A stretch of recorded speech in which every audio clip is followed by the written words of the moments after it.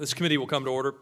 Let me welcome all of you to the seventh hearing for the Senate Foreign Relations Committee on East Asia, the Pacific, and International Cybersecurity Policy in the 115th Congress. This hearing comes at a historic moment for our policy toward North Korea. A week from today, in Singapore, President Trump will meet Kim Jong-un, the first summit between a sitting United States president and a North Korean dictator. The stakes could not be higher for this meeting and its outcomes, because there is no greater diplomatic offering that the United States can offer to resolve this crisis than the President of the United States. Over the last 3 decades, North Korea has built the world's largest illicit arsenal of mass destruction, including nuclear, ballistic missile, biological, chemical, and radiological weapons programs. According to intelligence assessments, North Korea is getting dangerously close to a viable intercontinental ballistic missile capability that can threaten the United States mainland. North Korea remains the world's most brutal violator of human rights, with up to 200,000 men, women, and children in gulag-style detention camps. A landmark 2014 United Nations Human Rights Report said that the regime is conducting genocide against its own people. Despite the grave threat the regime has posed, when I came to the Senate in 2015, few were focused on the North Korea problem set, which led me to refer to Kim Jong-un as the forgotten maniac. The United States policy at the time, called strategic patience, was clearly failing to deter the regime.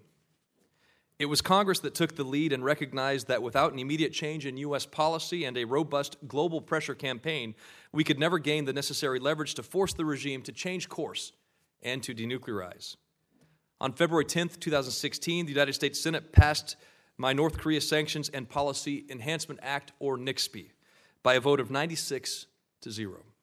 President Trump signed it into law 8 days later. The bill was the first standalone legislation to mandate sanctions against North Korea and its enablers for proliferation, human rights, and cybersecurity violations. NICSP has become the backbone of the current maximum pressure policy toward the regime. According to the Foundation for the Defense of Democracies, the North Korea Sanctions and Policy Enhancement Act, which came into effect February 18, 2016, marked a turning point in U.S. sanctions. The law spurred the Obama administration to issue new designations while creating the framework for the Trump administration's maximum pressure policy. Since the passage of NICSP, U.S. sanctions against North Korea have increased by 276%, or almost threefold. Even with this increase, North Korea moved from the 8th most sanctioned nation by the United States to being the 4th most sanctioned nation today. Remarkably, the FDD also found that in the entire 8 years of the Obama administration, there were 154 sanctions designations against North Korea. In the first 16 months of the Trump administration, there have already been 156 such designations. The Trump administration has also conducted a successful international diplomatic isolation campaign against North Korea, resulting in over 20 nations downgrading or ending commercial and diplomatic ties with the regime. For example, the Philippines was once North Korea's third largest trading partner with nearly $100 million in bilateral trade. In September of 2017, Manila ended all trade with Pyongyang, a resounding success for U.S. diplomacy. But now that we have painstakingly built the sanctions leverage and brought Pyongyang to the negotiating table, it would be misguided to let up on the pressure valve.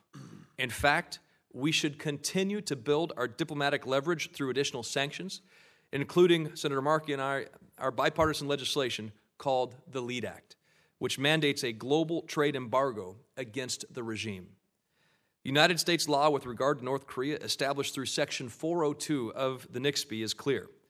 There can be no sanctions relief for North Korea unless the regime makes significant progress toward completely, verifiably, and irreversibly dismantling all of its nuclear, chemical, biological, and radiological weapons programs, including all programs for the development of systems designed in whole or in part for the delivery of such weapons. Any negotiations with the North Korea must ultimately meet the high bar of Section 402. So far, although it has suspended missile tests, North Korea has not taken any concrete or verifiable steps toward denuclearization.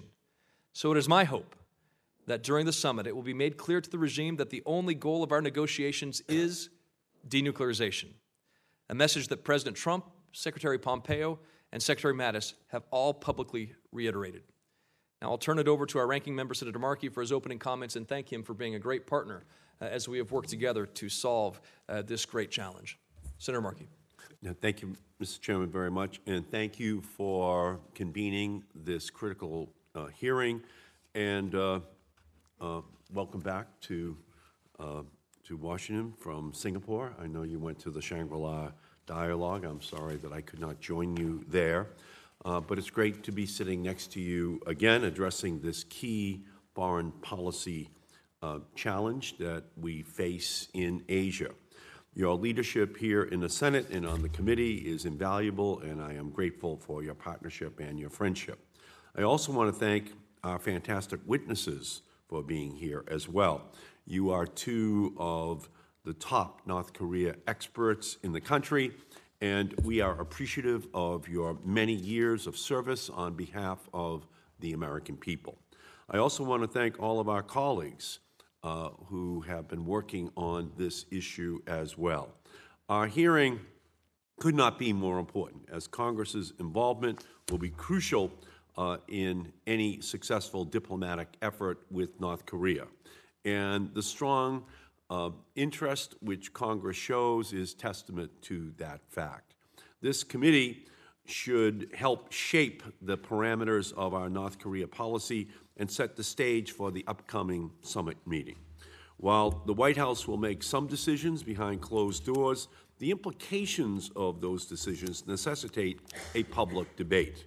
We also must ensure that these policy efforts are appropriately resourced and overseen.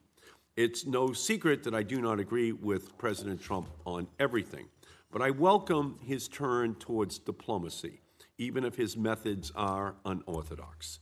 A combination of direct engagement backed by pressure is the only solution to the North Korean threat to the United States, our allies, and to the broader region.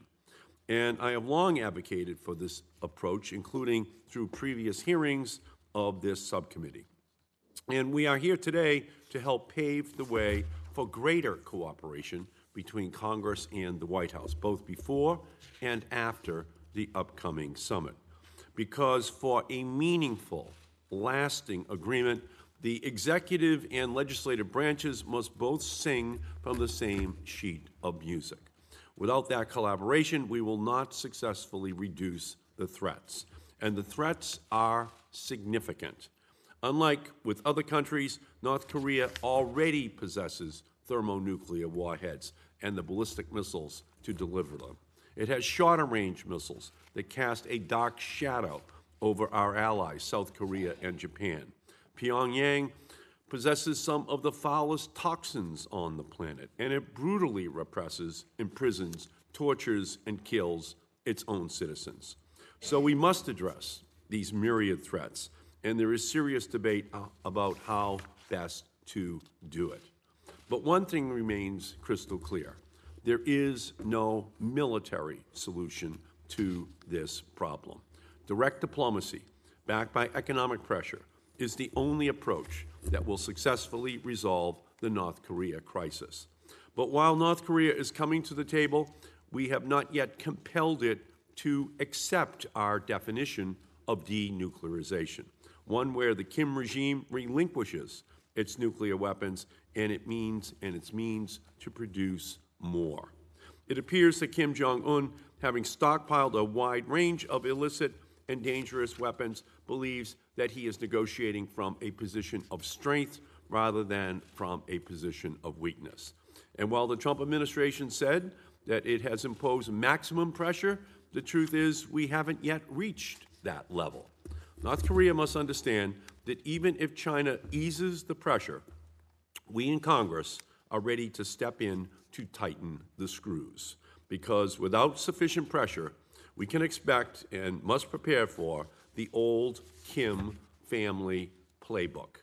History shows us that North Korea tries to, one, front-load rewards and delay concessions, as it did during the Clinton administration negotiations. Two, use sleight of hand to make irrelevant actions seem meaningful, such as when it imploded the Yongbyon cooling tower during the Bush years. And 3, exploit ambiguity, as North Korea did during the Obama administration when it claimed ballistic missile test was a peaceful space launch. We want reconciliation, not repetition, because North Korea's negotiating history is filled with obfuscation, false concessions, and broken promises. We must approach these discussions with eyes wide open. I believe that we can all agree that ultimately we need a plan that stops North Korea's plutonium production and uranium enrichment, that suspends and then eliminates its ballistic missile program, that permanently dismantles and removes all of its nuclear, chemical, and biological weapons, and that implements a compliance inspection program with a strong verification regime. Suspend, eliminate, dismantle, remove, and verify every step of the way. Although there are a few disagreements over what a deal should look like, the trick is figuring out how to get there, to successfully navigate the hazards. Number one, do not sell out our allies. We must not allow North Korea to believe that the alliance framework, which has served as the foundation of regional peace and security, is anything other than unshakable. 2, do not prematurely release the pressure valve. China, North Korea's chief enabler, is becoming a problem in this regard. There are already reports that China is easing pressure on its neighbor. North Korea goods already are easier to find in China despite being banned by United Nations Security Council resolutions. If China wants to be taken seriously as a responsible global power, it cannot shirk its duties to enforce sanctions on serial violators like North Korea. And if the talks don't go well, or if North Korea backslides at any point, we would want China to consider cutting off all of its crude oil exports to the North Korean regime. Without measures like this, and without a clear understanding of our previous diplomatic efforts with North Korea, we could fail. And we owe it to our fellow Americans to successfully reduce the threats that we face. I look forward to exploring these issues today, and I want to thank our witnesses and the countless other national security professionals working so diligently to address these challenges. Thank you, Mr. Chairman. Thank you, Senator Markey. And the eyes of the world are on Singapore, where the world looks at a historic opportunity for peace, with many questions unanswered, and no one is better suited to answer those questions than the 2 witnesses before us today. I'm going to introduce both witnesses and then turn it over to you for your testimony, and then we'll take questions. Our first witness is Dr. Victor Cha, who serves as Senior Advisor and Korea Chair at the Center for Strategic and International Studies. From 2004 to 2007, Dr. Cha served as Director for Asian Affairs at the National Security Council, where he was responsible primarily for Japan, the Korean Peninsula, Australia, New Zealand, and Pacific Island nation affairs. He was also the deputy head of the delegation for the United States at the 6-party talks in Beijing and received 2 outstanding service commendations during his tenure at the National Security Council. I will note that Dr. Cha testified at this subcommittee in October 2015 when few were paying attention to North Korea. No one was in attendance at the committee hearing, and the grave challenge that the regime posed to the United States and our allies was just being fully understood. Welcome back, Dr. Cha, and thank you for your service. Our second witness today is Ambassador Joseph Yun, who currently serves as a senior advisor for the Asia program at the U.S. Institute of Peace. Ambassador Yun has a distinguished 33-year career at the Department of State before his recent retirement in February of this year. In his last assignment, he served as Special Envoy on North Korea from 2016 to 2018, leading the department's efforts with regard to North Korea policy and coordination. From 2013 to 2016, he served as U.S. Ambassador to Malaysia, and prior to that, he served as Principal Deputy Assistant Secretary for East Asian and Pacific Affairs. Welcome, Ambassador Yun. Thank you for your service, and we will begin with your testimony. Thank you. Thank you very much, Chairman Gardner, Ranking Member Markey, and members of the subcommittee.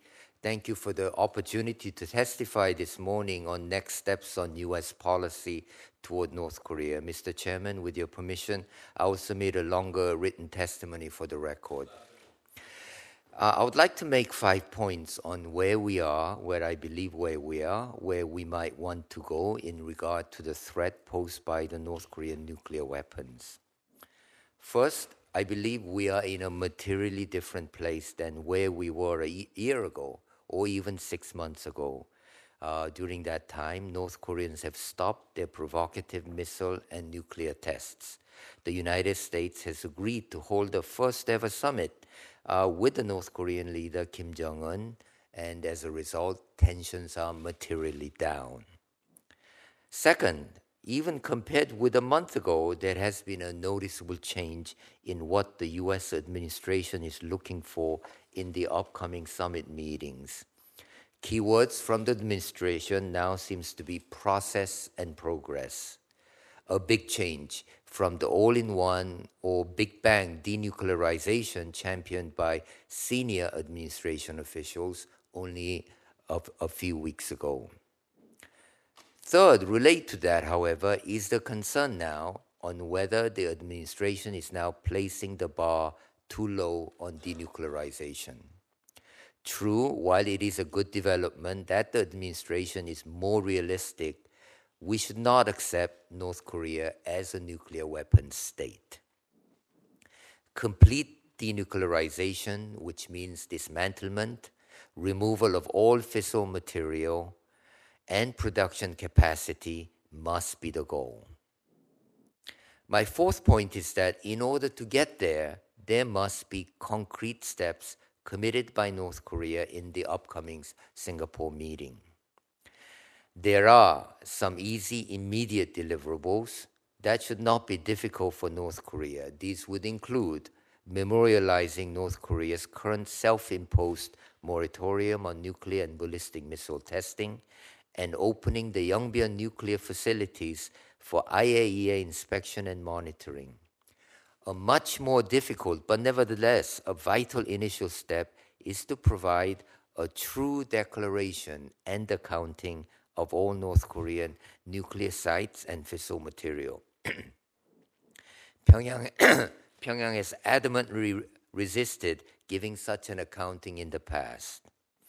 And this is a key reason for the collapse of the two previous agreements, the agreed framework and the six-party talks. These first-stage actions, accompanied by an agreement on full verification, will test the seriousness of Kim Jong-un's claim that he is seeking a different type of relationship with the United States and the international community. Beyond the immediate steps, the negotiations must produce a clear timeline for the ultimate goal, the disablement and dismantlement of all nuclear and North Korean ICBM facilities. If Kim does agree to a swift timeline, I believe the skeptics in Washington, Seoul, and Tokyo will become more quiet, although they will continue to assert rightly that implementation is everything. My fifth and last point is what Kim Jong-un gets in return. Pyongyang has developed nuclear weapons and ballistic missiles to ensure regime survival. To reach a clear outcome on denuclearization, there should be a corresponding clarity on security assurances.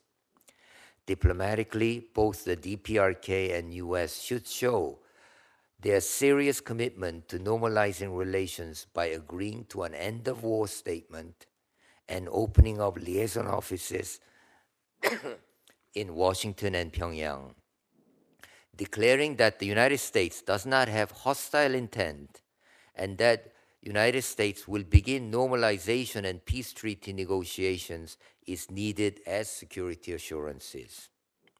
As an addendum, I would like to add that better relations with North Korea, even security guarantees for North Korea, such as no first strike, cannot come at the expense of degrading our alliances in the region, especially the US-ROK and US-Japan alliances. Thank you very much, Mr. Chairman.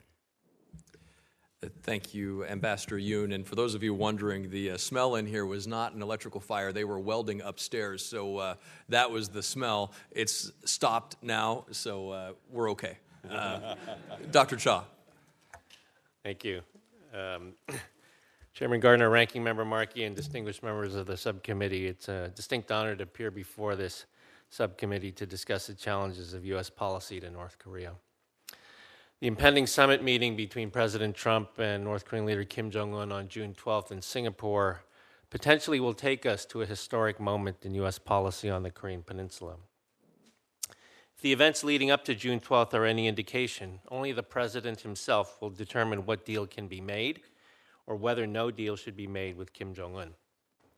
But a summit is not a strategy, and a summit without a strategy is dangerous. The United States needs to have clear focus on our objectives in this negotiation and must stay closely aligned with Congress and with our allies in achieving these objectives. In this regard, I enumerate some principles that might be useful as we think about entering this period of summit diplomacy. First, we must maintain the goal of complete denuclearization of North Korea. I don't think anybody disagrees about that. Easing up on this goal might facilitate short-term negotiations, but would have damaging effects regionally and globally. In this regard, it will be important to see a definitive denuclearization statement from the North Korean leader, which commits to abandoning all nuclear weapons and existing nuclear programs, or returns to the commitments in the 1992 joint declaration between the two Koreas, in which they agreed neither to harbor, develop, manufacture nuclear weapons, nuclear bomb precursors, enrichment facilities, and reprocessing capabilities. Second, progress in negotiations must not come at the cost of U.S. security in the short or long term. It will be important to maintain vigilant activities to prevent horizontal proliferation, including maximum pressure sanctions on those individuals and entities that continue to facilitate trade or business that finances these programs. Third, we must pursue policies towards North Korea that facilitate broader U.S. strategic objectives in Asia. In practical terms, this means we're talking about measures we take in our North Korea policy that should strengthen, not weaken, our alliances with South Korea and Japan. Fourth, we must seek a missile drawdown that reinforces extended deterrence. Any missile deal must account for the full range of North Korea's ballistic missiles, both short-range and long-range, in ways that reinforce our extended deterrence commitments to our allies and do not delink from Japan and South Korea. Fifth, we can't afford to give away too much too early. One of President Trump's rules in business is never to want the negotiation more than your counterpart. Given the heightened expectations that have been heaped on the summit, it will be important for the president not to violate his own cardinal rules and put too many concessions on the table. For example, the disposition of U.S. troops in South Korea, in return for vague commitments to denuclearization. Concessions must be calibrated to concrete actions by North Korea related to denuclearization or conventional force reductions, not just to vague promises. Sixth, it'll be important for Congress to insist on better coordination with relevant parties as the White House moves forward in these negotiations. This includes consulting with this body, given its role in funding or ratifying any agreement, ensuring the South Koreans coordinate their inter-Korean initiatives with the pace of U.S.-North Korea talks, protecting Japan's alliance equities, and encouraging China and Russia not to work at cross purposes with the U.S. effort. The process could also be derailed by clumsy communication. Rather than loud tweets, quiet diplomacy and consultations are necessary. Finally, seventh, we must require North Korea to address human rights abuses. As a recent report by the George W. Bush Institute notes, a critical element of any comprehensive political settlement with North Korea must include their agreement to end their regime's systematic violation of human rights. Finally, critics may be dissatisfied with the unconventional manner of the president's policy towards North Korea. Nevertheless, with the summit only days away, we must all step back from the politics of the policy and ensure that the outcome of these meetings achieves the objective of making the U.S. more and not less secure. High-stakes summit negotiations will necessarily involve tactics and guile, but grounding these negotiations in a core set of strategic principles is critical to American interests. Thank you very much. Thank you, Dr. Cha. Again, thank you, Ambassador Yoon. And we'll begin with questions. You have both stated that denuclearization must be the goal objective of this summit. I believe the complete, verifiable, irreversible denuclearization must be the goal, the objective of this summit. It's the law of the United States that complete, verifiable, irreversible denuclearization is our policy toward North Korea. Dr. Cha, quickly, Ambassador Yoon, quickly again, if you could just in a sentence or two define for the committee what denuclearization is. It's not you know it when you see it. What is denuclearization, Dr. Cha? So it starts, as Ambassador Yoon said, with a complete and fully verifiable declaration of all weapons, their precursors, and facilities, including the over 300 buildings at Yongbyon, but everywhere else around the country. And then following that, the verifiable monitoring of a long-term freeze on all the activities that take place, and then the eventual disablement and dismantlement and removal of all facilities and their weapons and their precursors. I don't think there's another definition out there that makes more sense than that, and I think is one that is internationally accepted. Thank you, Ambassador Yoon. With that, I don't think I can improve on that. Thank you. Thank you, Ambassador Yoon. And both of you have stated that our pressure must continue on North Korea. Dr. Cha, we should continue our maximum pressure and fully enforcing our sanctions on North Korea. Is that correct? Yes, I agree with that statement, absolutely. Ambassador Yoon? Practically, it is not possible to continue maximum pressure. I mean, when you're talking with your adversary, are you going to continue maximum pressure? I mean, that's a rhetorical question, but you cannot do it. I don't think you can have serious engagement as well as maximum pressure. Let me follow up with that.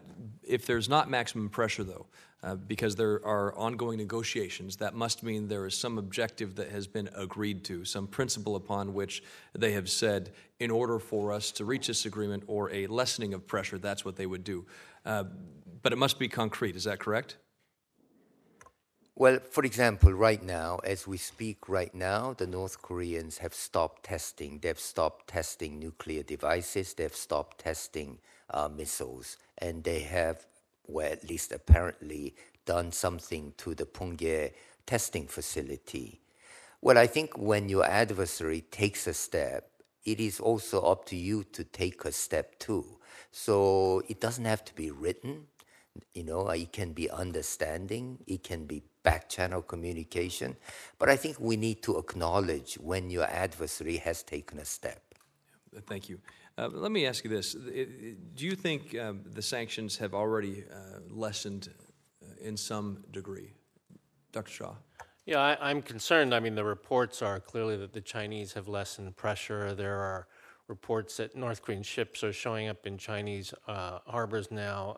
We're trying to collect satellite imagery right now, commercial imagery of the border region to measure what's the activity on the customs area in both on the North Korean side and the Chinese side.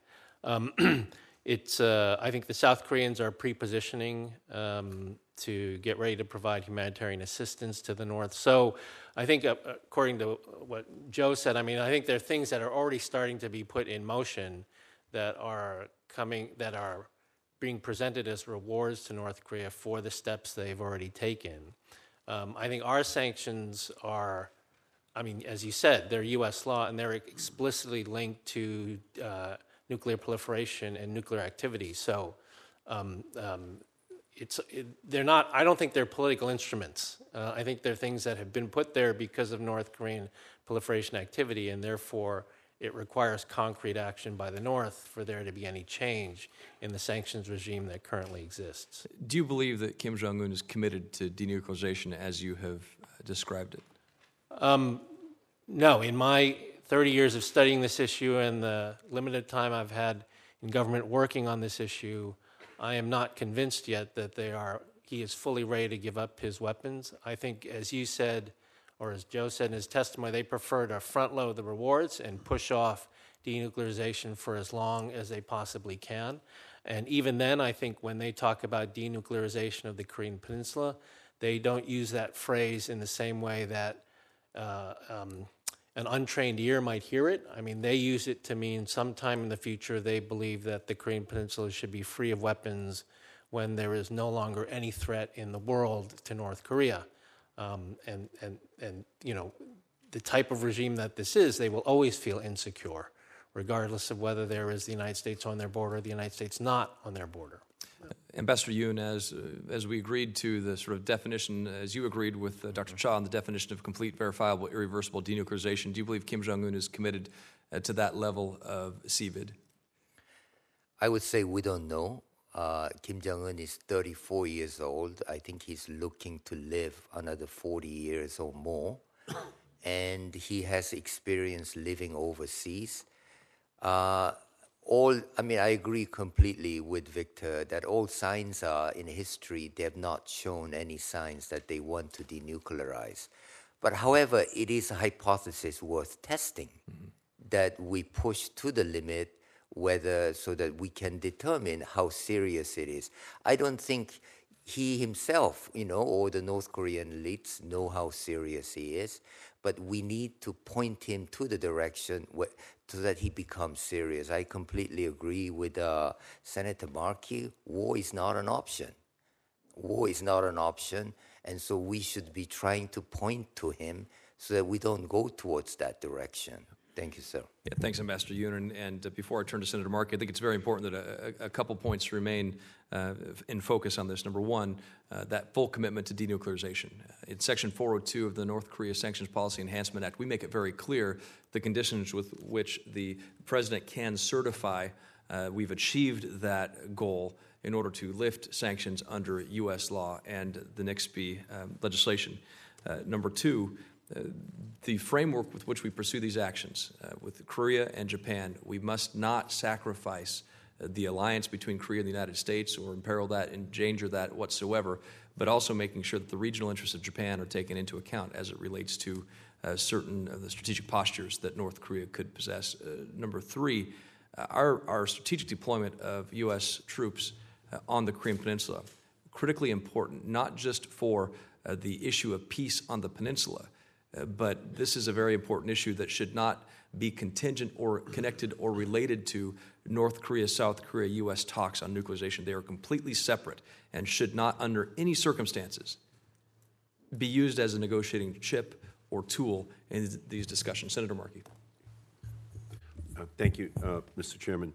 Let me move to the key issue of timing in terms of what, in your opinion, the sequence should be of concessions that are made by North Korea, their verifiability, and then the concessions which are given by the United States. Could you each lay out, if you could, how you believe that timing should unfold? So I think, as Ambassador Yoon said in his statement, the baseline condition as we enter this is that there has to be a suspension of everything that the North Koreans are doing. I don't see that as a phase. That's just a baseline. It should be there all the time.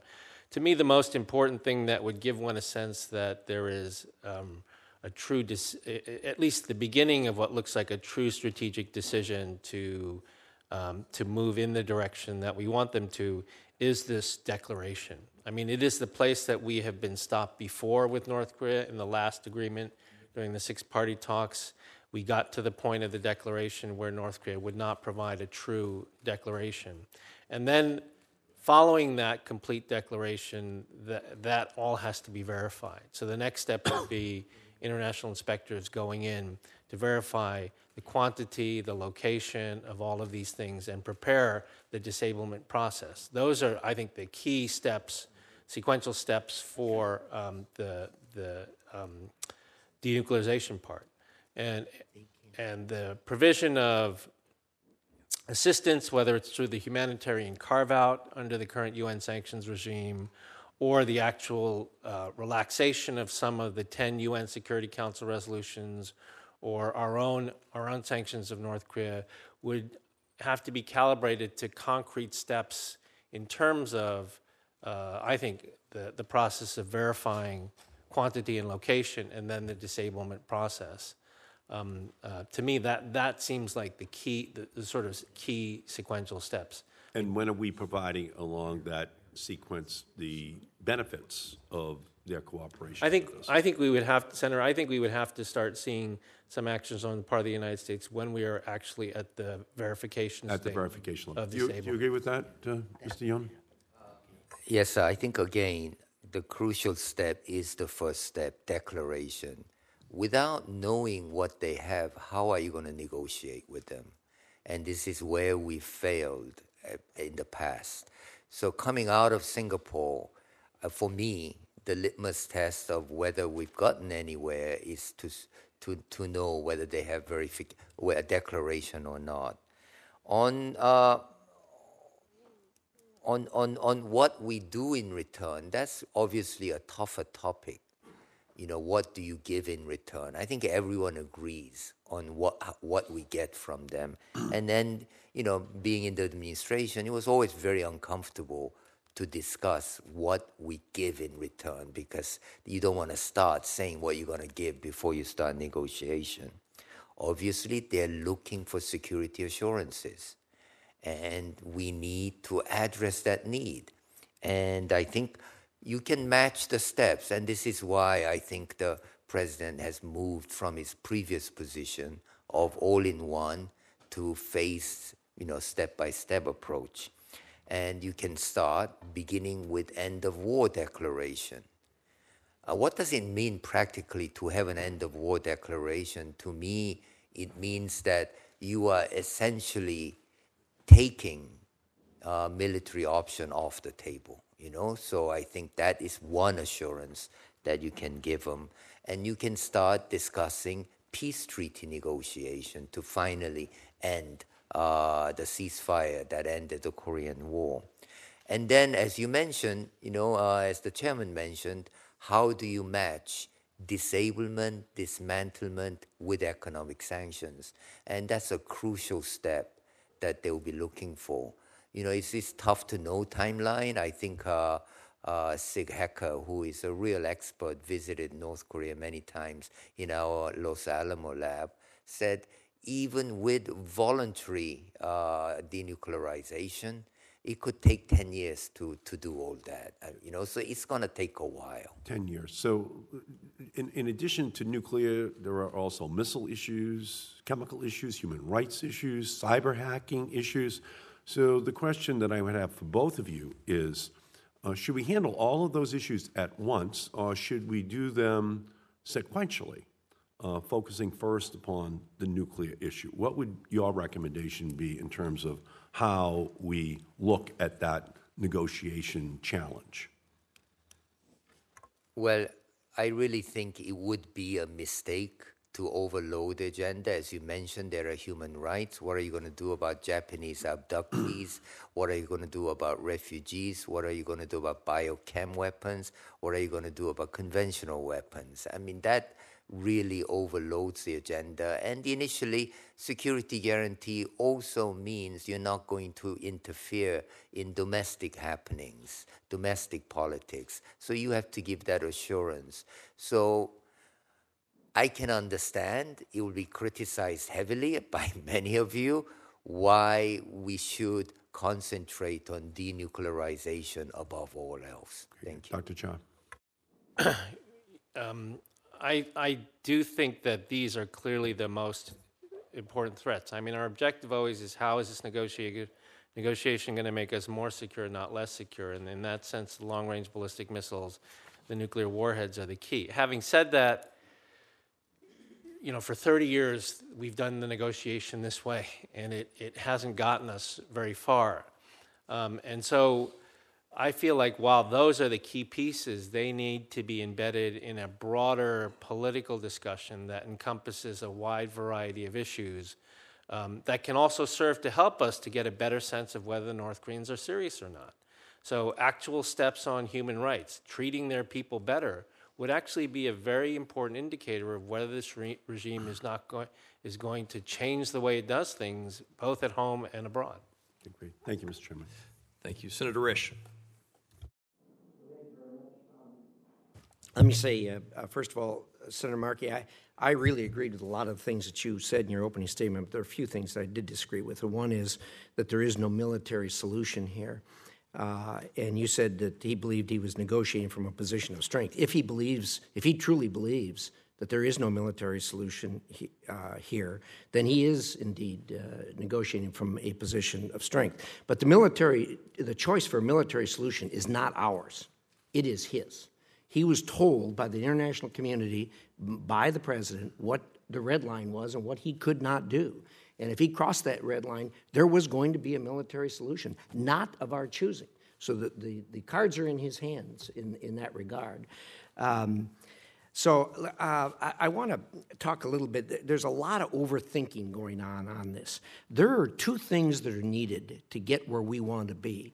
And I want to touch on what you said, Mr. Yoon, about overloading. The question that Senator Markey had was an excellent question about what do we resolve here. You have at one end of the spectrum the human rights problems that they have internally. You have at the other end of the spectrum the nuclear issue. Look, we're all about human rights. We always have been. We always will be. That's going to be us. But if you try to overload this and try to resolve all these things at once, I think you're just setting the thing up for failure. I think two things are needed to resolve the current issue, and that is you need the two leaders when they sit down to reach an agreement on an objective.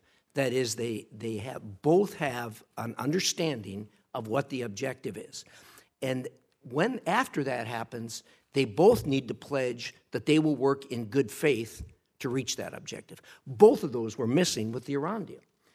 We didn't have the same objective.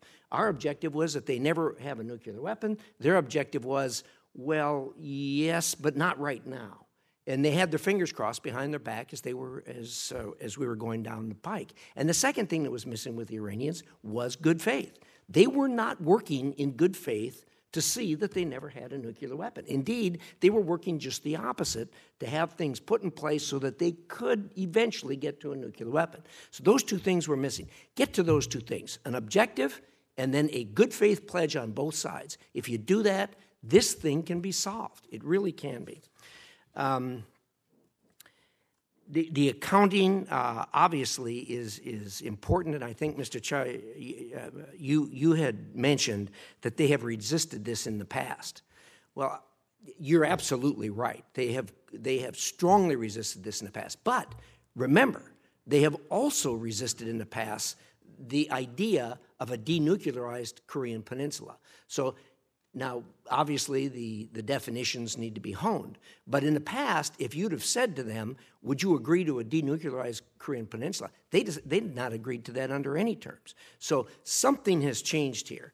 And there is no question that what has changed is the tone of how things were from January and February to where they are today. There has been a change in the tone between both countries. I think our position has to be that we're going into this clear-eyed. They know that we know that there is suspicion and skepticism on our part because of the history of this thing. The history's been just awful. We've been taken to the cleaners, not just once on this, where we started giving stuff and then at the end of the day, they pulled the carpet out from under us. That is not going to happen again. This president has said clearly that this is not going to happen again. And we have a different situation with President Trump than we've had in the past. I think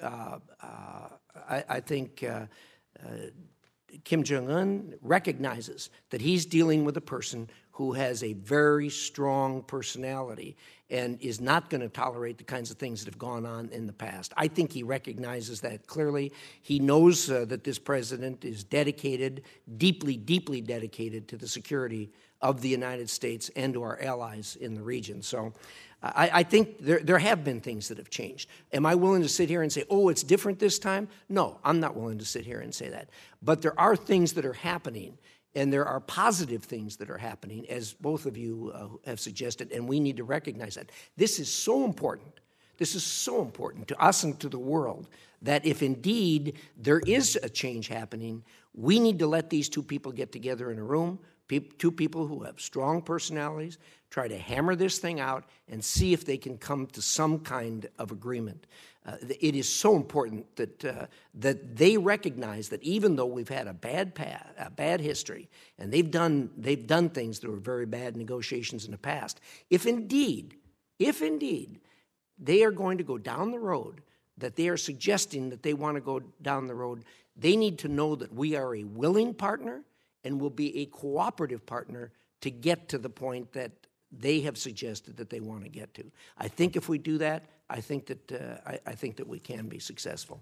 And I appreciate your work on this, everyone's work on this. I hope that our national media, I hope that other national media around the world, international media around the world, will give these two leaders a chance and not expect them to come out of there with an all-inclusive solution that is immediate. This is going to take some time. But if they can reach an objective, and if they can reach a situation where they both agree that they will work in good faith to meet that objective, this can be done. Thank you, Mr. Chairman. Thank you, Senator Risch. This is a very timely hearing. Thank you for the hearing. Yeah, thank you, Senator Risch. Senator Cardin. Well, Mr. Chairman, first, thanks for holding this hearing. It's very important. We're 1 week out from the summit, and this is the best presentation I've heard in regards to developing a strategy on what we want to achieve through negotiations. Mr. Chairman, I'm wondering how much discussion has taken place in the White House in order to prepare for this summit that's just 1 week away. I say that recognizing there has been virtually no communication with Congress as to the preparations for this summit. I know individual Republicans might have had conversations. I'm not aware of any Democrats, and I'm not aware of any conversations with this committee, which holds the key role here. And as Dr. Chow said, Congress needs to be involved in this for two reasons. One, we need unity in America. And secondly, we might have to act because our sanction regime is mandatory. And ultimately, there's going to be a need for congressional action in order, if there are successful agreements, for Congress to help implement those agreements. So let me make it clear. I agree with Senator Markey. I'm very much in favor of a diplomatic solution here. I'm very pleased to see that we're moving forward with diplomacy. I think that is the best way to move forward. So I'm pleased about that. But I'm also realistic as to what we need to achieve. And I thought you laid out, both of you laid out, that you need to have a declaration. There needs to be a commitment by North Korea to an objective. Then you need to know what the current status is. You need to get a commitment to make sure there's a freeze, and that requires inspections, and to make sure that the declaration's accurate. And then you need a strategy to dismantle, and obviously that will take time. And yes, there'll be trade-offs as you go through the process. That's what you need to achieve. So I sort of want to focus on Kim Jong-un for one moment and ask one critical question. Do you believe today he is committed to the end of the nuclear program in North Korea?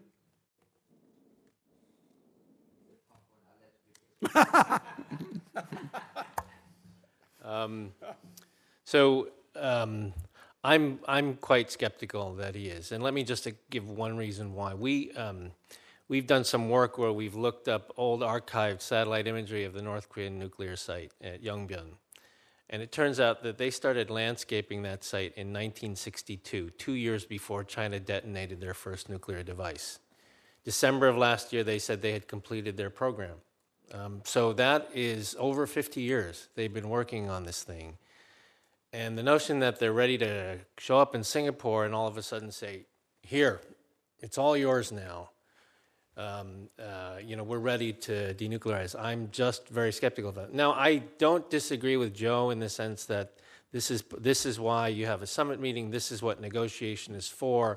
But we walked in with the very same premise in 1994 and in 2005. Obviously, there's a big difference because the leaders are meeting, and that will be important to know ultimately whether they are interested in this. But right now, I'm still skeptical. Thank you. Again, we don't know, and I would say this is a hypothesis worth testing. I think what is unusual about this summit meeting is that these are truly leaders-led. You know, we talk about the term leaders-led, and you see both on President Trump's side in Washington, Kim Jong-un's side in Pyongyang, resistance among staff. And leaders are much more eager to get there than staff or, those under him. And so, I mean, this is, I do agree with Senator Rich. We, let them have a go. We can say it's failed many times in the past, but we've never had a leaders meeting on this issue. And that's why I support that. I agree with what you're saying. And I think both of your answers are accurate. Today, we can't believe that Kim Jong-un actually will turn over all of his nuclear weapons. We can, hopefully through the leaders, start a path that can lead to that. And that's why the negotiations are particularly sensitive to make sure that we don't give away too much too early and that we achieve a plateau that can lead to the next plateau. And that's where I think we're having challenges here as to whether the leaders, in fact, will leave us in that position. You laid out, I think, pretty specifically what we need to do. Kim Jong-un, what is his objective in the summit? What do you think he's going to try to achieve in the summit? I believe he wants the summit to see the seriousness on the U.S. side.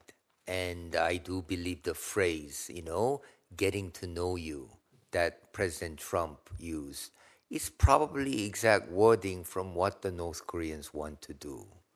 And someone added a plus because it sounded too little, getting to know you.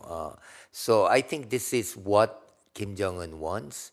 He is the one who has gotten so far. Let's remember, he has come out onto a major foreign policy stage. I think he wants to start slow. How far do you think he will go on June 12th? I believe he will go to have what we call declaration that he will eventually denuclearize completely, fully, whatever words you want, provided they no longer need nuclear weapons for deterrence. I think, and that's they've been willing to go. Is it new? No. And what does he want to get from the United States? He wants security guarantees for regime survival. I think he's going to want to give as little as he can and get as much as he can in Singapore. I do think that he will stick to the denuclearization of the Korean Peninsula mantra that all of his high-level emissaries have used thus far. And I think, every foreign policy has a domestic audience. I mean, he has a domestic audience here. They have announced that this engagement with the United States is now a part of their national narrative, but I don't think it's one based on weakness or a desire to get economic assistance. It's based on strength. They are a nuclear weapons state now. That's why the United States wants to talk to them. That's why Donald Trump is ready to meet with them. So they have a domestic narrative based on strength. And to think that they're going to give up that corpus of strength at this meeting would completely contradict the domestic narrative. Thank you. Thank you, Senator Cardin. Votes have started, so Senator Markey is going to vote, come back, and then I'll go vote. Senator Kaine. Thank you, Mr. Chair, and thanks to our witnesses for your help and for your service. And in particular, Ambassador Yoon, I want to just say to you, thank you for your work on behalf of Otto Warmbier and his family. What a tragic situation, but he was a University of Virginia student and close friends of mine. The Hillel minister at UVA was very close to Otto and his family, and the work that you did was compassionate, very, very difficult situation, was tragic, and obviously we learned some things from it. Here's what I want to get into with you guys. I have some disagreements with Senator Risch about the Iran deal, and we've hashed them out earlier here in this room, and we don't need to. But there was one part of the Iran deal we completely agreed with. In fact, every senator did, and it was that President Obama shouldn't be able to do it without Congress. So we wrote up an Iran Nuclear Review Act. Senators Corker and Cardin were the sponsors of that with other co-sponsors. And we didn't set preconditions for the negotiation, but we basically required President Obama to bring it back to Congress. And the basic structure of it was, if you do a deal that touches upon congressional prerogatives, like the congressional sanctions regime, you have to bring it back to Congress, and we will defer to you as an Article II executive with diplomatic prerogatives, but you have to bring it to Congress, and Congress has a period of time under which to review it and disapprove of it. But if Congress doesn't disapprove of it, it can go forward. That received a 98-1 vote in the Senate. And the only senator who voted no was Senator Cotton, who actually also believed President Obama couldn't do it without Congress. He wanted a different set of standards about what congressional review should be. So my opening question to you is, given that that was the will of this body with respect to President Obama and an Iranian nuclear deal, shouldn't we apply the same principle to this deal and suggest that any deal that the president does that touches upon any congressional prerogative, like a congressional sanctions regime or might commit Congress to a treaty or something down the road, shouldn't we have a uniform standard that the deal should be subject to some congressional review before it can be considered fait accompli and done? So I think, Senator, that is, I would agree with you. I think that's very important, especially given that everything we've seen thus far in terms of getting to Singapore has been very, very closed, not subject to any, not even interagency review, let alone congressional review. So I think that that bar has to be put out there because you want to be able to publicly defend the policy or the deal that you're going to make. So. Ambassador Yoon. I would completely agree with you, Senator Kaine. I think one weakness of some of these agreements that we've entered is that it doesn't have full buy-in from Congress. And obviously, any deal on North Korea will have to lead to a peace treaty. And that's something that should be, of course, the domain of Congress is a treaty. So setting aside for a minute what the requirements should be for a congressional review, let me dig into it further. If congressional review means that the administration has to sell the deal to Congress, and by doing that, it's also selling it to the American public, and that's a lot better than kind of a secretive deal that doesn't get sold. Congressional review means that the president and his negotiating team can look the North Koreans in the eye and say, it's not enough for me to agree to this. I have to do something that I believe I can get the people's elected body to agree with. And that can actually be helpful to the administration in negotiating a deal.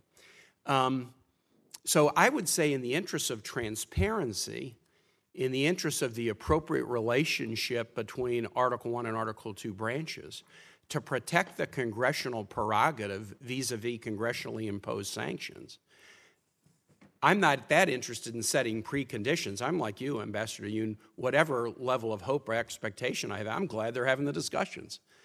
But I do not want there to be a deal done unilaterally by an Article II executive without a review process that is at least as significant as the review process that we unanimously agreed should be imposed with respect to the Iranian deal. And again, would you generally share that sentiment? I would generally share that sentiment, and I would pick up particularly on the point that you made about that. I mean, obviously for transparency, ratification purposes, but also for actual bargaining leverage. I mean, if we can go and say to the North Koreans, we can't do this because we know that the Congress, the American people, will not accept that, that gives you additional leverage in negotiations. I agree with that, Senator. And one thing I would add is that, to me, there has been lack of congressional involvement in almost anything we do with North Korea. And I felt that when I was in the administration. I feel it now. There is, practically nobody goes to North Korea. When's the last time even a staff there went to North Korea? And I now have a different hat in U.S. Institute of Peace. As you know, it's very bipartisan.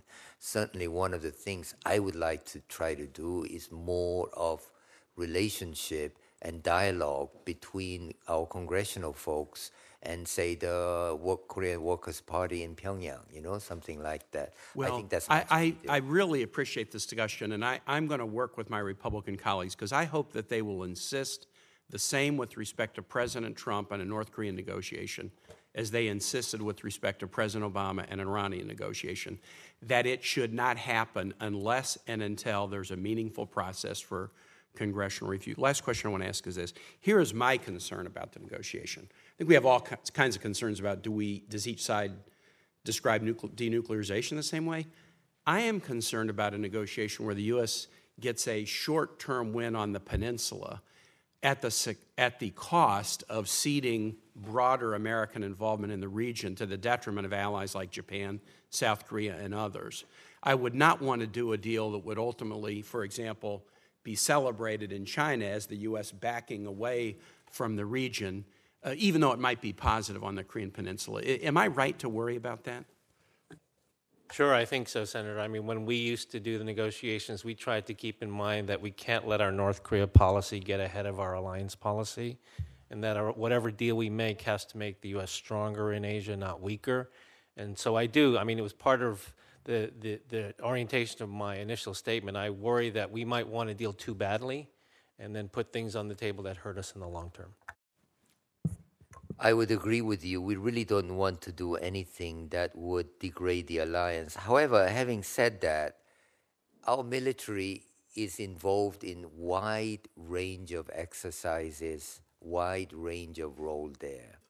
Some of them deeply worrisome for North Korea because whenever there is an exercise, they have to get ready, they have to spend the limited amount of fuel that they have and so on. So in the past, we have had a discussion. And again, it's up to us to imagine what is on the table in terms of those negotiations is what is not. For example, we will, of course, say no reduction in troops, for example, but is it okay to reduce some elements of some joint exercise? So we shouldn't really throw everything in and say don't touch anything to do with X, but again, examine the outcome carefully. Thank you, Senator Kaine. Senator Brasso. Thank you very much, Mr. Chairman. Could I talk to you a little bit about the fired military leaders? There's been media reports indicating that Kim Jong-un replaced 3 of North Korea's top military officials. The action comes only days before the summit between the United States and North Korea in Singapore. Some analysts suggest it might be a sign that the North Korean leaders worried about opposition from his military leaders regarding the nuclear talks. Other analysts suggest it might be part of a broader effort to exert control and usher in a younger generation of leaders. There's a story in today's Financial Times. North Korea military reshuffle raises hope of nuclear deal. Kim's sacking of old guard viewed as effort to keep 1 million strong army in check. So kind of looking at what's out there and this new news related to the upcoming summit, how significant do you believe this firing is of these leaders, and do you believe that the removal of the top military officials is a result of maybe even growing opposition from leaders to the summit? Senator, we're always guessing when we look at internal palace politics in North Korea. There has been under Kim Jong-un during his 6 or 7 years in office a steady stream of purging that has been taking place at very high levels. One of the positions that you mentioned, I think, was the Army Chief of Staff, and we've seen that quite a bit of purging in that position for quite some time, very key position within the military. I think it's entirely possible that the FT hypothesis that this might be to take out hardliners as they prepare for this meeting, it's certainly possible, and if so, that would be a good sign. But I think what it really points to is that this is obviously a big step for the United States, but it's a huge step for North Korea. I mean, this is a small, isolated country that is now agreeing to step on the world stage, as Joe said, in Singapore, where the entire world will be watching, uncertain of what the outcome of that meeting will be. So they're huge stakes, huge gambles, so I would not be surprised if there is some resistance inside the system to what Kim Jong-un is doing. Anything you'd like to add to that? I think Victor is completely right. We don't know. But one thing I think this does certainly signal is that Kim Jong-un is feeling increasingly confident that he can displace these folks who've been there for a long time. So he is bringing people who are closer to his age and maybe his outlook. So I think, again, this points to signs that Kim Jong-un is feeling confident as he prepares for Singapore. Thank you. Okay. In terms of sanctions relief, I wanted to visit with you next about that. The United States has put in place significant economic sanctions against North Korea. Our nation has really rallied the international community to join in imposing serious sanctions and pressuring North Korea to denuclearize. The North Korean regime is feeling the impacts of the maximum pressure campaign. During the Shangri-La dialogue in Singapore on Sunday, Secretary Mattis stated, North Korea will receive relief only when it demonstrates verifiable and irreversible steps to denuclearization. So it's clear that the Trump administration has learned from the mistakes of the previous administration and is trying to ensure that we don't give away money and sanction relief up front without achieving a permanent solution. Could you talk about what specific actions you believe demonstrate verifiable and irreversible steps on denuclearization? So the first thing I would say, Senator, and I want to say it for the record, is that for a very long period of time, everybody said sanctions don't work and that they don't work on North Korea. I just want to say for the record, sanctions work. And we usually don't know that until they actually come to the table, as they have this time, and then we don't even talk about whether the sanctions worked or not. They were clearly, as you said in your statement, one of the main reasons why North Korea is at the table, because the sanctions are working. In terms of the steps that would be needed, that would be required for any sort of consideration of relaxation, again, very clearly, I think the first and most important step is a complete and full declaration of all of their weapons, precursors, facilities, and expertise that would then be fully verified by an international body, IAEA, whatever it might be. That is the first and most important step that would signify something different from what we've seen in the past failed agreements. And then we would actually have to see inspectors going in and start the process of securing, disabling these capabilities. Those would be tangible steps that then could take us down a path of removing some of these sanctions. I would agree completely with that definition, sir. Thank you. And then in terms of previous efforts, North Korea poses a serious national security threat. The world would be a safer place with North Korea no longer having nuclear weapons. The United States has previously engaged in, I think, 4 major sets of formal nuclear and missile negotiations with North Korea over the years. It's important that we learn from previous mistakes. So President Trump has been very clear that he will walk away if he's unable to get a good deal with North Korea. Can you talk about what lessons we might have learned in previous negotiations that we should be thinking about going into these discussions next week? So I would say the key lesson we learned was really do specify everything on the paper. I mean, for example, the last negotiations was what we call Leap Day Agreement, and that failed because of satellite launch. If you want to include satellite launch, it must say so on the paper. This is why the follow-up work, staff work, or lower-level negotiations, I believe, are very important. Thank you. Mm-hmm. I think one of the most important lessons, and is particularly appropriate for what's going to happen next week, is to really understand the history of the negotiations. Because unlike us, the North Koreans have the same people doing these negotiations for the past 3 decades. All the people involved in the current engagement are all people that Joe and I know well, because they were the people who were doing it, in my case, during the Bush administration 10 years ago, or even before that. And what we don't want to do is walk into a situation where the North Koreans put things on the table that they've put on the table before, and we walk away thinking those are new things. Thank you, Mr. Chairman. Thank you. I thank the senator from Wyoming. Now, there are 2 roll calls which have been called on the floor of the Senate, which is why senators are arriving and departing so that they can ensure that they're voted on both of the matters. So we're going to continue the hearing and await other senators returning to the hearing. So my next question is this. If North Korea backslides, would you support additional sanctions as a way to stave off a military confrontation on the peninsula? In other words, using intensified economic sanctions rather than moving to a military option? Again, I think it's been clear that sanctions have worked, and they've worked well. And so if North Korea backslides, I would highly recommend we both do the multilateral sanction through UN Security Council, as well as what I would call bilateral sanctions or unilateral sanctions with our allies, such as South Korea, Japan, Australia, EU, and so on. So I think the critical question, of course, sanctions is how much do we have China with us? And so it is very important the UN sanctions, because China will only work with us in New York. Those will be very important negotiations, sir.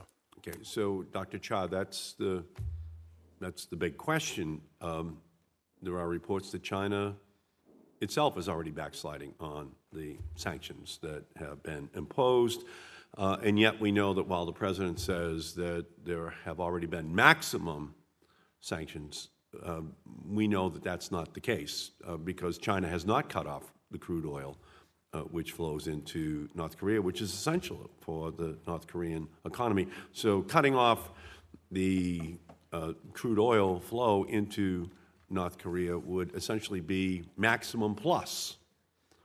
So do you think that there's a likelihood that China would, in fact, cooperate with us if North Korea is not cooperating in terms of their willingness to impose additional sanctions on the North Korean regime? You know, it's a very good question, Senator. And the thing that concerns me right now is that even if we assume a good faith negotiation in which North Korea makes clear that it is unwilling to part with all of its capabilities, and we go to sanctions, the Chinese situation is different now, because in the past they were in a period of 6 or 7 years of political alienation with the North Korean regime. And as we've seen, they've had 2 summits within 40 days. And there clearly has been a change in the Chinese position on North Korea after the Party Congress to one that's much more focused on engagement. So the point of all this is to say that even if we do make a good faith effort at negotiation and the North Koreans balk, and when we go back to sanctions, this will take a particular type of strategy or approach by the president and by the administration, by the Congress, to China to convince them to go back to sanctions, because they have equities now in the North Korea relationship that they did not have in the last quarter of 2017 or the beginning of 2018 when we were pursuing maximum pressure. And again, laying out what those equities are that China now has in 2018 that they did not have in 2017 in North Korea. What are those equities? So I think they found themselves at 2017, as they were approaching their own party Congress, to be in probably the worst position China has ever been on the Korean Peninsula, which was to have bad relations simultaneously with both North and South Korea. North Korea over the missile testing, the nuclear test, South Korea over the THAAD deployment. And so I think they've shifted to an all-out engagement strategy with both Koreas now that is meant to sort of to balance the U.S. influence on the peninsula.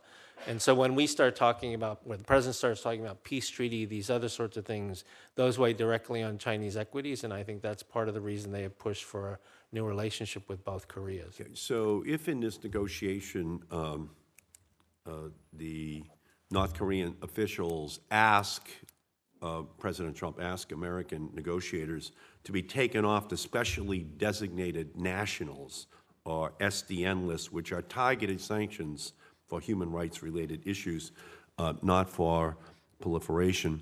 How do you think the United States should respond to that request at this time? So this also goes back to the question from the Senator Barroso about lessons we've learned from the past. And I feel like one of the lessons, and I would admit that we didn't hold true to these lessons. One of the lessons is I think we need to only give up sanctions directly related to concrete action on those things upon which the sanctions were imposed. So taking individuals off the SDN list when there are actually no improvements in human rights, the situation in the country, to me, don't make sense. And we start getting into trouble when we start putting things on the table and being willing to relax those for political or negotiation reasons, not for the actual purpose of the sanctions. It hurts us in the long term, and it hurts our equities in the region and with our allies. Okay, let me come back to you, Mr. Young. Satellite imagery suggests that a reactor at the Yongbyon reactor nuclear complex was operating this past month, indicating possible plutonium reprocessing. If North Korea is, in fact, reprocessing plutonium, what do you think we can infer about North Korea's intentions? Would that activity be consistent with statements from a country that says that it intends to denuclearize? It would be very disturbing signal for them to do another round of reprocessing now. And that is why we need verification regime, a strong verification regime to be in place as we reach commitments. So I think, again, we need accounting, declaration, verification. So all these, but however, I would agree with you, or I would also assess that this is not a good sign for them to be reprocessing right now. And ultimately, do you both believe that it has to be the International Atomic Energy Agency, which is the verification mechanism that we use to ensure that there is compliance? I think that is the best and also most acceptable. And, as you know, the teams are made up of many nationals. And I know that IAEA, as we speak, is already preparing for, has a team already training. Great, beautiful. Senator Risch. Thank you very much. I want to respond to a couple of things here. Senator Cardin was concerned about what's not happening in the White House. And I can understand perhaps his concern that's not getting a lot of publicity. But look, I want to assure Senator Cardin, I've been there. I've talked with the people that are working on this. This is a very professional national security team that's working on this. This is made up of not just individuals from the Trump administration. People on this national security team, and particularly those dealing on the North Korea issue, are people who've been there through various administrations. I believe the president is getting excellent advice from that national security team so that no one thinks that the president's sitting in the Oval Office reading a magazine and thinking about this thing. He is getting very deep and detailed briefings on this, and I feel very comfortable about where they're headed. As far as Senator Kaine is concerned about Congress's role here, look, I believe, just as I did with the Iranian deal, that this is something that the Founding Fathers actually thought about. And they said the first branch of government has a role, the second branch of government has a role. And the second branch, after they negotiate, needs to submit it to the United States Senate for a 2/3 vote as a treaty.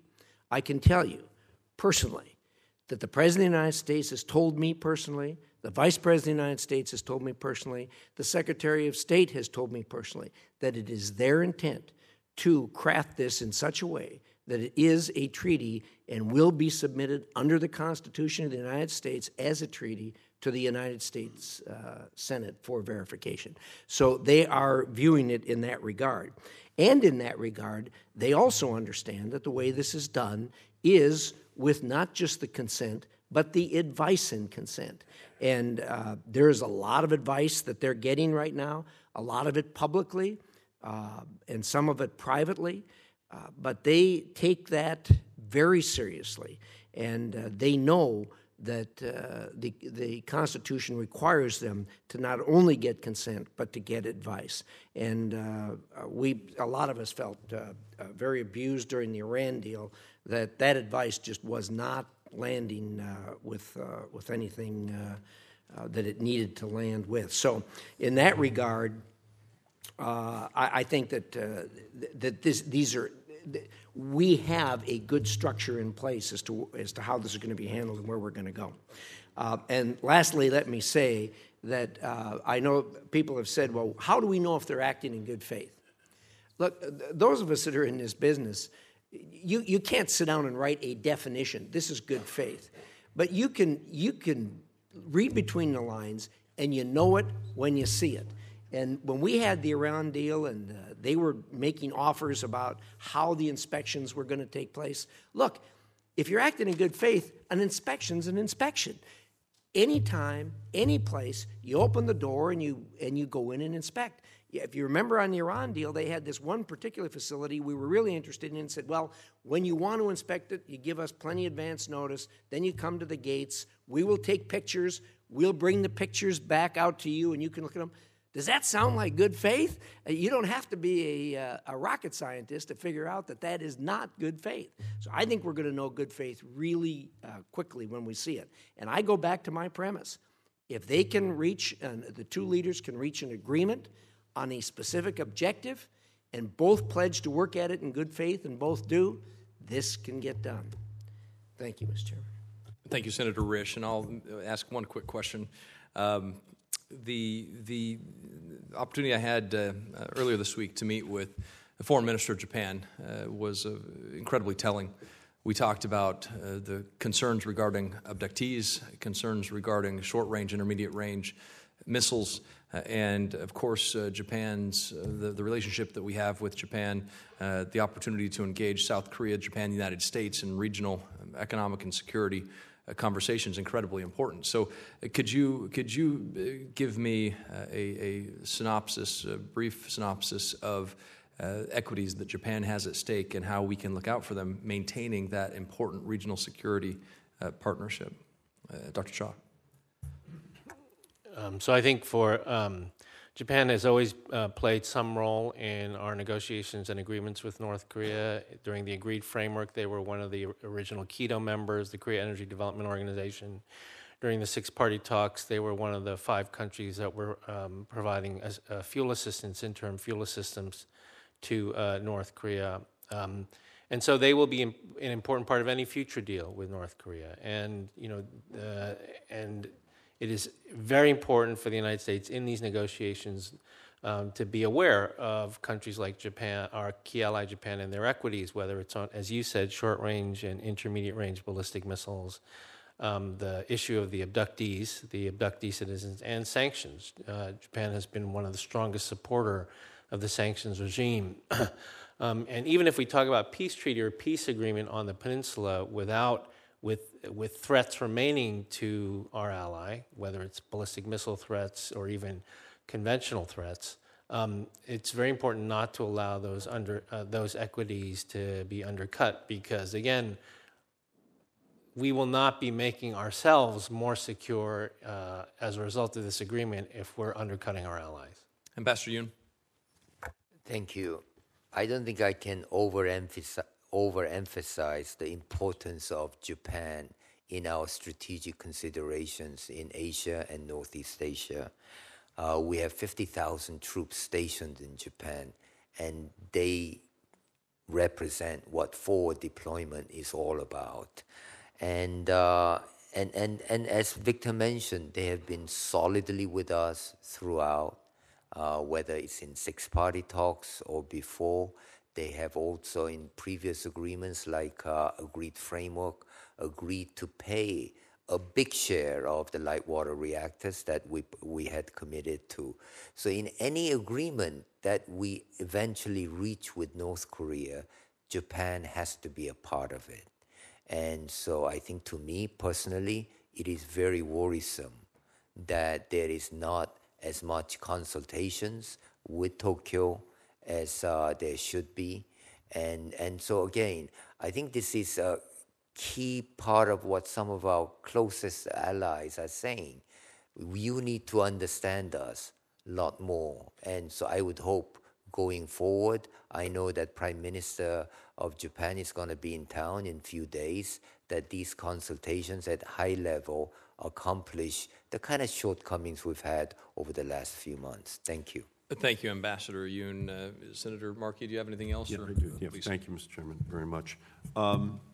At the end of the day, do you believe that North Korea will want to retain a civilian nuclear power plant capacity, infrastructure in the country? Do you think that will be something that ultimately they insist upon, and as a result, obviously, will necessitate an IAEA full-scope inspections regime that is imposed upon it?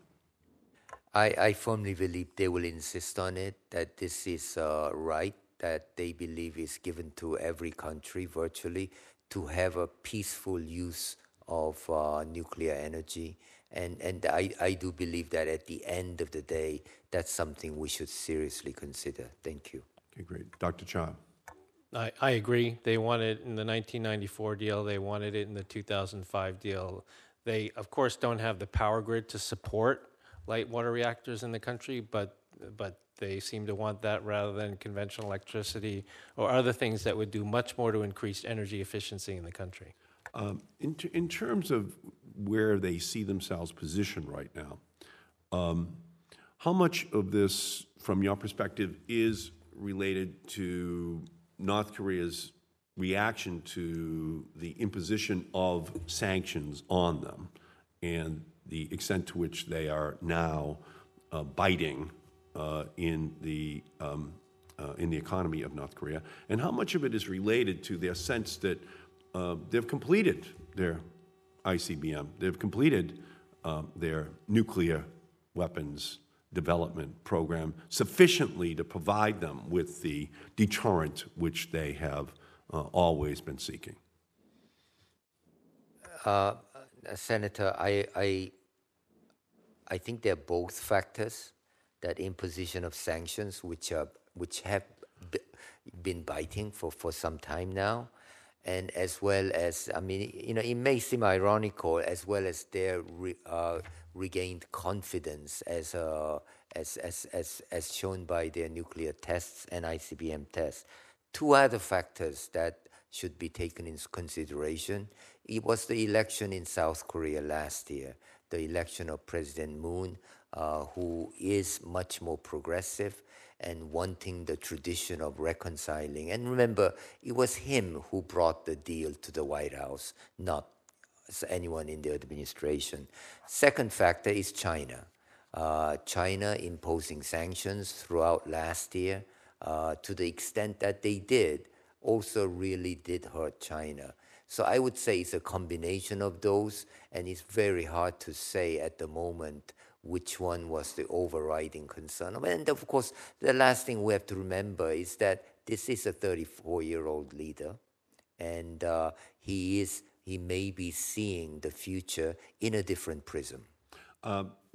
May I just, I'll ask you, Dr. Cha, I'm wondering where you might perceive a difference between what South Korea wants to achieve in these discussions and what the United States wants to perceive. Where would that difference be in terms of what's acceptable to them and what would not be acceptable to us? So I think the first and the overriding objective for South Korea is that they want peace on the Korean Peninsula. They don't want a second Korean War. I mean, this is clearly a threat to them as well as it is to us, but I think they believe that military solutions are not the answer to this problem, particularly preventive military solutions. As Joe mentioned, this is a more progressive government, and they are forward-leaning in terms of engagement with North Korea. I think that would make them more predisposed to moving more quickly on things like peace declarations or even a peace treaty, be more willing to move more quickly in terms of enlarging the humanitarian carve-out under the sanctions regime, or even moving towards lifting some of those sanctions, perhaps for political reasons rather than for the direct technical reasons that we have already talked about in this hearing. I think overall they're still pretty much in line with the U.S., but my guess is that they would be more forward-leaning in terms of some of the incentives that could be provided to the North Koreans as a way to gain more traction in the negotiations going forward. You agree with that? Yes, I agree with that. I think the key difference that we will feel is that South Koreans will want to lift sanctions way earlier than Washington. And our reaction to that should be? I think, again, hold off for a while. Do you agree with that, Dr. Cha? And I mean, if the North Koreans do things that were remove the causes for the sanctions, then we can lift them, but not for other reasons. Okay, great. Thank you. Thank you, Mr. Chairman. Thank you, Senator Markey. Senator Murphy. Thank you very much. Thank you to the Chair and the Ranking Member for having this hearing. Thank you for sticking with us for so long. I'm going to hope that I'm not treading ground that others have covered, but I had two subjects that I wanted to raise.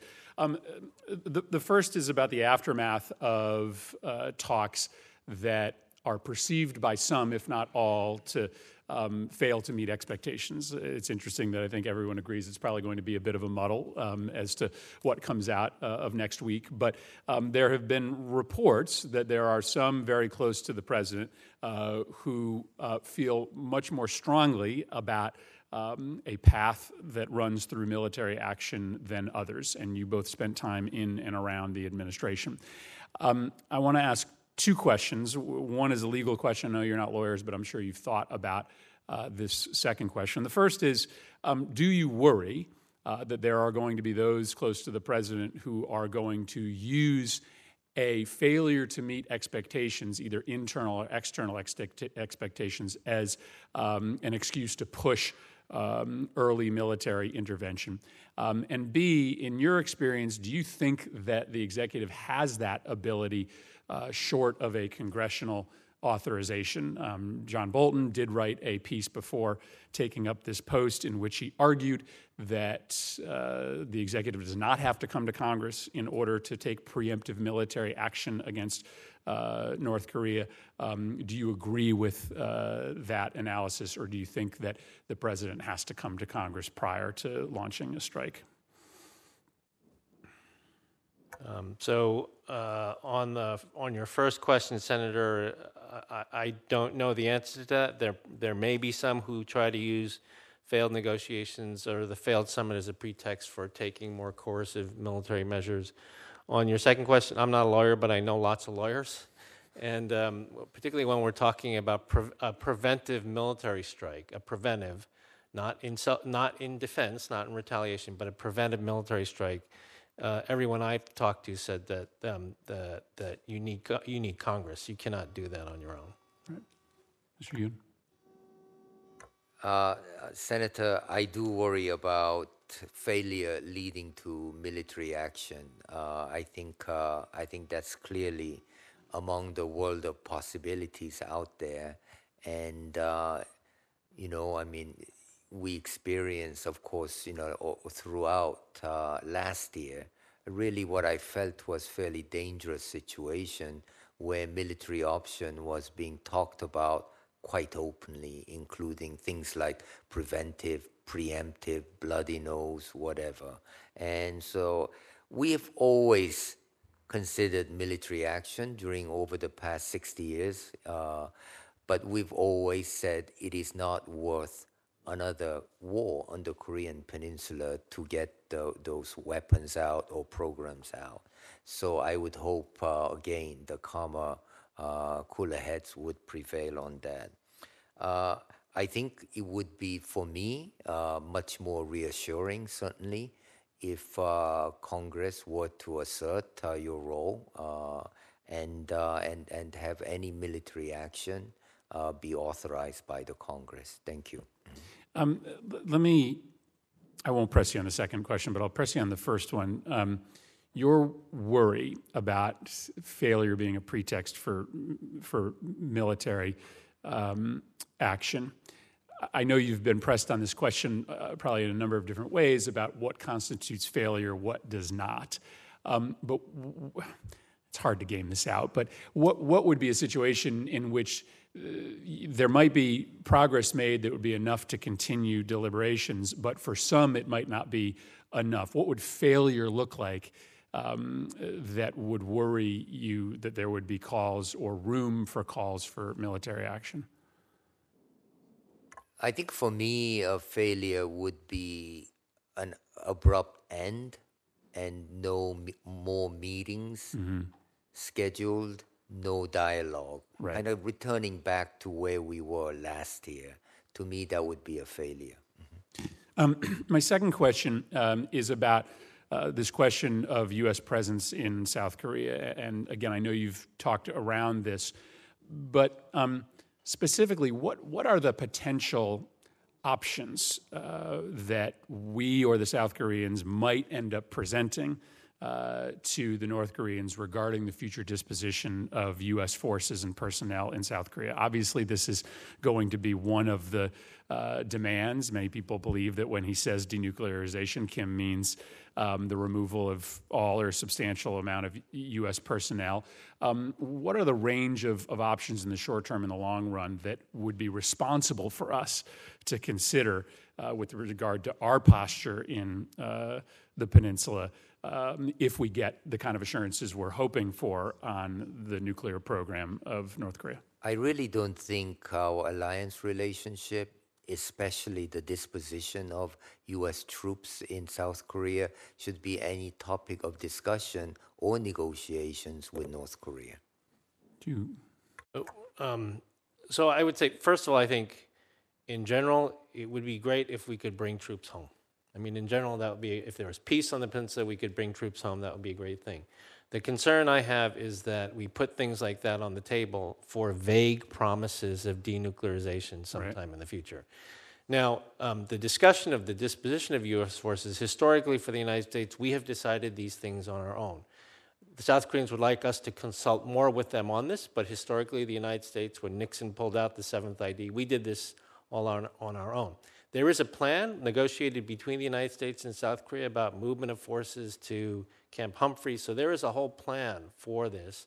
And what I worry is that this should not all be short-circuited by, the flashy, thing that is the North Korea negotiation. It should really be something discussed only between allies and not leveraged in a North Korean. So I don't disagree. I guess I'm asking it in the context of what Kim will need and what he will ask for. Is it realistic to believe that you are going to get the commitments you think are necessary without putting that question on the table? So I think it's certainly possible. I think he may be more after our nuclear umbrella than he might be after the troops. Right. Previous South Korean presidents who have talked to past North Korean leaders have said the North Koreans are not averse to having some sort of military presence on the Korean Peninsula as long as it wasn't directed at them. I don't know whether that's true or not, but we are the ones who've been talking about putting it on the table. The Right. North Koreans have not, in all they've said thus far, have not been the ones demanding that it be on the table. Right. I would note that in both agreed framework and six-party talks and all previous agreement, there was never a hint of their demand that we would put troops on the table. So I don't see that occurring, and I think Victor is right. This seems to be a discussion that is kind of going on in Washington without necessarily going on in Pyongyang. Yeah, great. Thank you. Thank you, and we're never going to let you go. Senator Risch. Briefly, the question was asked about whether you're worried that failure might lead to military action, and of course that's always a concern.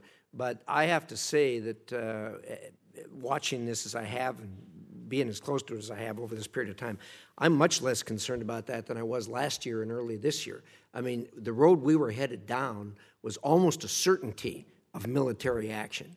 And so, am I concerned a failure might put us back there? very possibly a failure would put us back there. But at least we are where we are today and have made very, very significant progress, as I said, with a change in tone and everything else, although we're still clear-eyed about how this could end.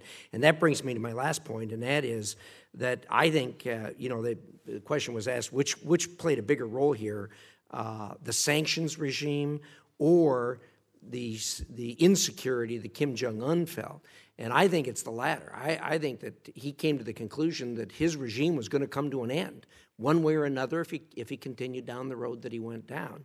The sanctions certainly are a concern. They certainly hurt people there. They don't hurt Kim Jong-un or his family or the elites, but they do hurt the people there. But his number one goal is not to have nuclear weapons. His number one goal is to have the security that his regime will stay where it is. And I think that that's been recognized. And I think as we proceed with negotiations, that's what we've got to do to get to a point that everybody can agree to. So anyway, with that, again, both of you have been very helpful in thinking this through and getting out for the national discussion the issues that are at play here and the importance of tamping down expectations that this is a one-shot deal where they sit down, they come out, sing Kumbaya, and say this is all taken care of. It isn't. It's going to be complex. It's going to take time. And I think because of the importance of this, everyone needs to be patient with it. Thank you, Mr. Chairman. Thank you, Senator. Senator Markey. Yeah, thank you. One quick question. I think at the end of the day, the question is going to be what kind of security guarantees can the United States give to Kim if he gives up his nuclear weapons program? And I would like you both, if you could, just to talk about what is the mechanism we would use to create that security guarantee, given what John Bolton said about Gaddafi, said about Libya, the constant noting of what happened in Iraq by North Korean officials. What is, in your opinion, the format for a security guarantee that we could provide in conjunction with allies that would give him the confidence that he could give it up and not jeopardize his own life? So, Senator Markey, in a book that I wrote a few years ago, I listed, I think, 7 pages of security assurances that previous U.S. administrations have given to North Korea, the most recent of which was during the Bush administration that I worked for, where we said we would not attack North Korea with nuclear or conventional weapons. There are other things we could do in terms of peace treaty normalization, all of these other things, but to me, in the end, the biggest threat to the regime's security is from within itself. So when it talks about pursuing nuclear weapons and economic development, that is the closed loop circle they have to get themselves out of, because as they pursue that economic development and presumably opening to the outside world, that will be the biggest threat to the regime. And we can't guarantee that. So you don't think his greatest fear would be a U.S. or allied attempt, once he no longer has nuclear weapons, to then create that incitement internally to support it and then to lead to his demise? You don't think that that's really a concern which he has? It's all internal, it's not external in terms of what then the plot might be, as it was in Iraq and Libya? I think for paranoid leaders like the North Korean leader, that's always a concern. But I don't think that would be what the U.S. ROK plan would be. And I think in the end, the biggest threat would be the economic opening. I appreciate that. Mr. Yoon. I mean, as a diplomat, I've always said, listen to what they want, and the phrase they use more often than anything else is, you have to remove hostile intent. And so you ask them, what does hostile intent mean? Mm-hmm. And they would count when we don't have normal relations. So I think normal diplomatic relations is important, and that's something that we should seriously think about. Second thing is, of course, there are security assurances such as non-aggression pact that we could go into, and another thing is no first strike. I mean, all these have been used before, but again, if you want to test what they will do, you have to walk the path that they put it on for you. I just want to thank both of you for your excellent testimony today and for your service to our country over many, many years. Thank you. Thank you, Mr. Chairman. Thank you, Senator Markey. And I think it's important at this time, too, to think about that, the hostile intent question and look at it through the lens of something that Admiral Harris said when he was at PACOM, which is now, as of this week, Indo-Pacific Command, as a reflection of our free and open Indo-Pacific strategy.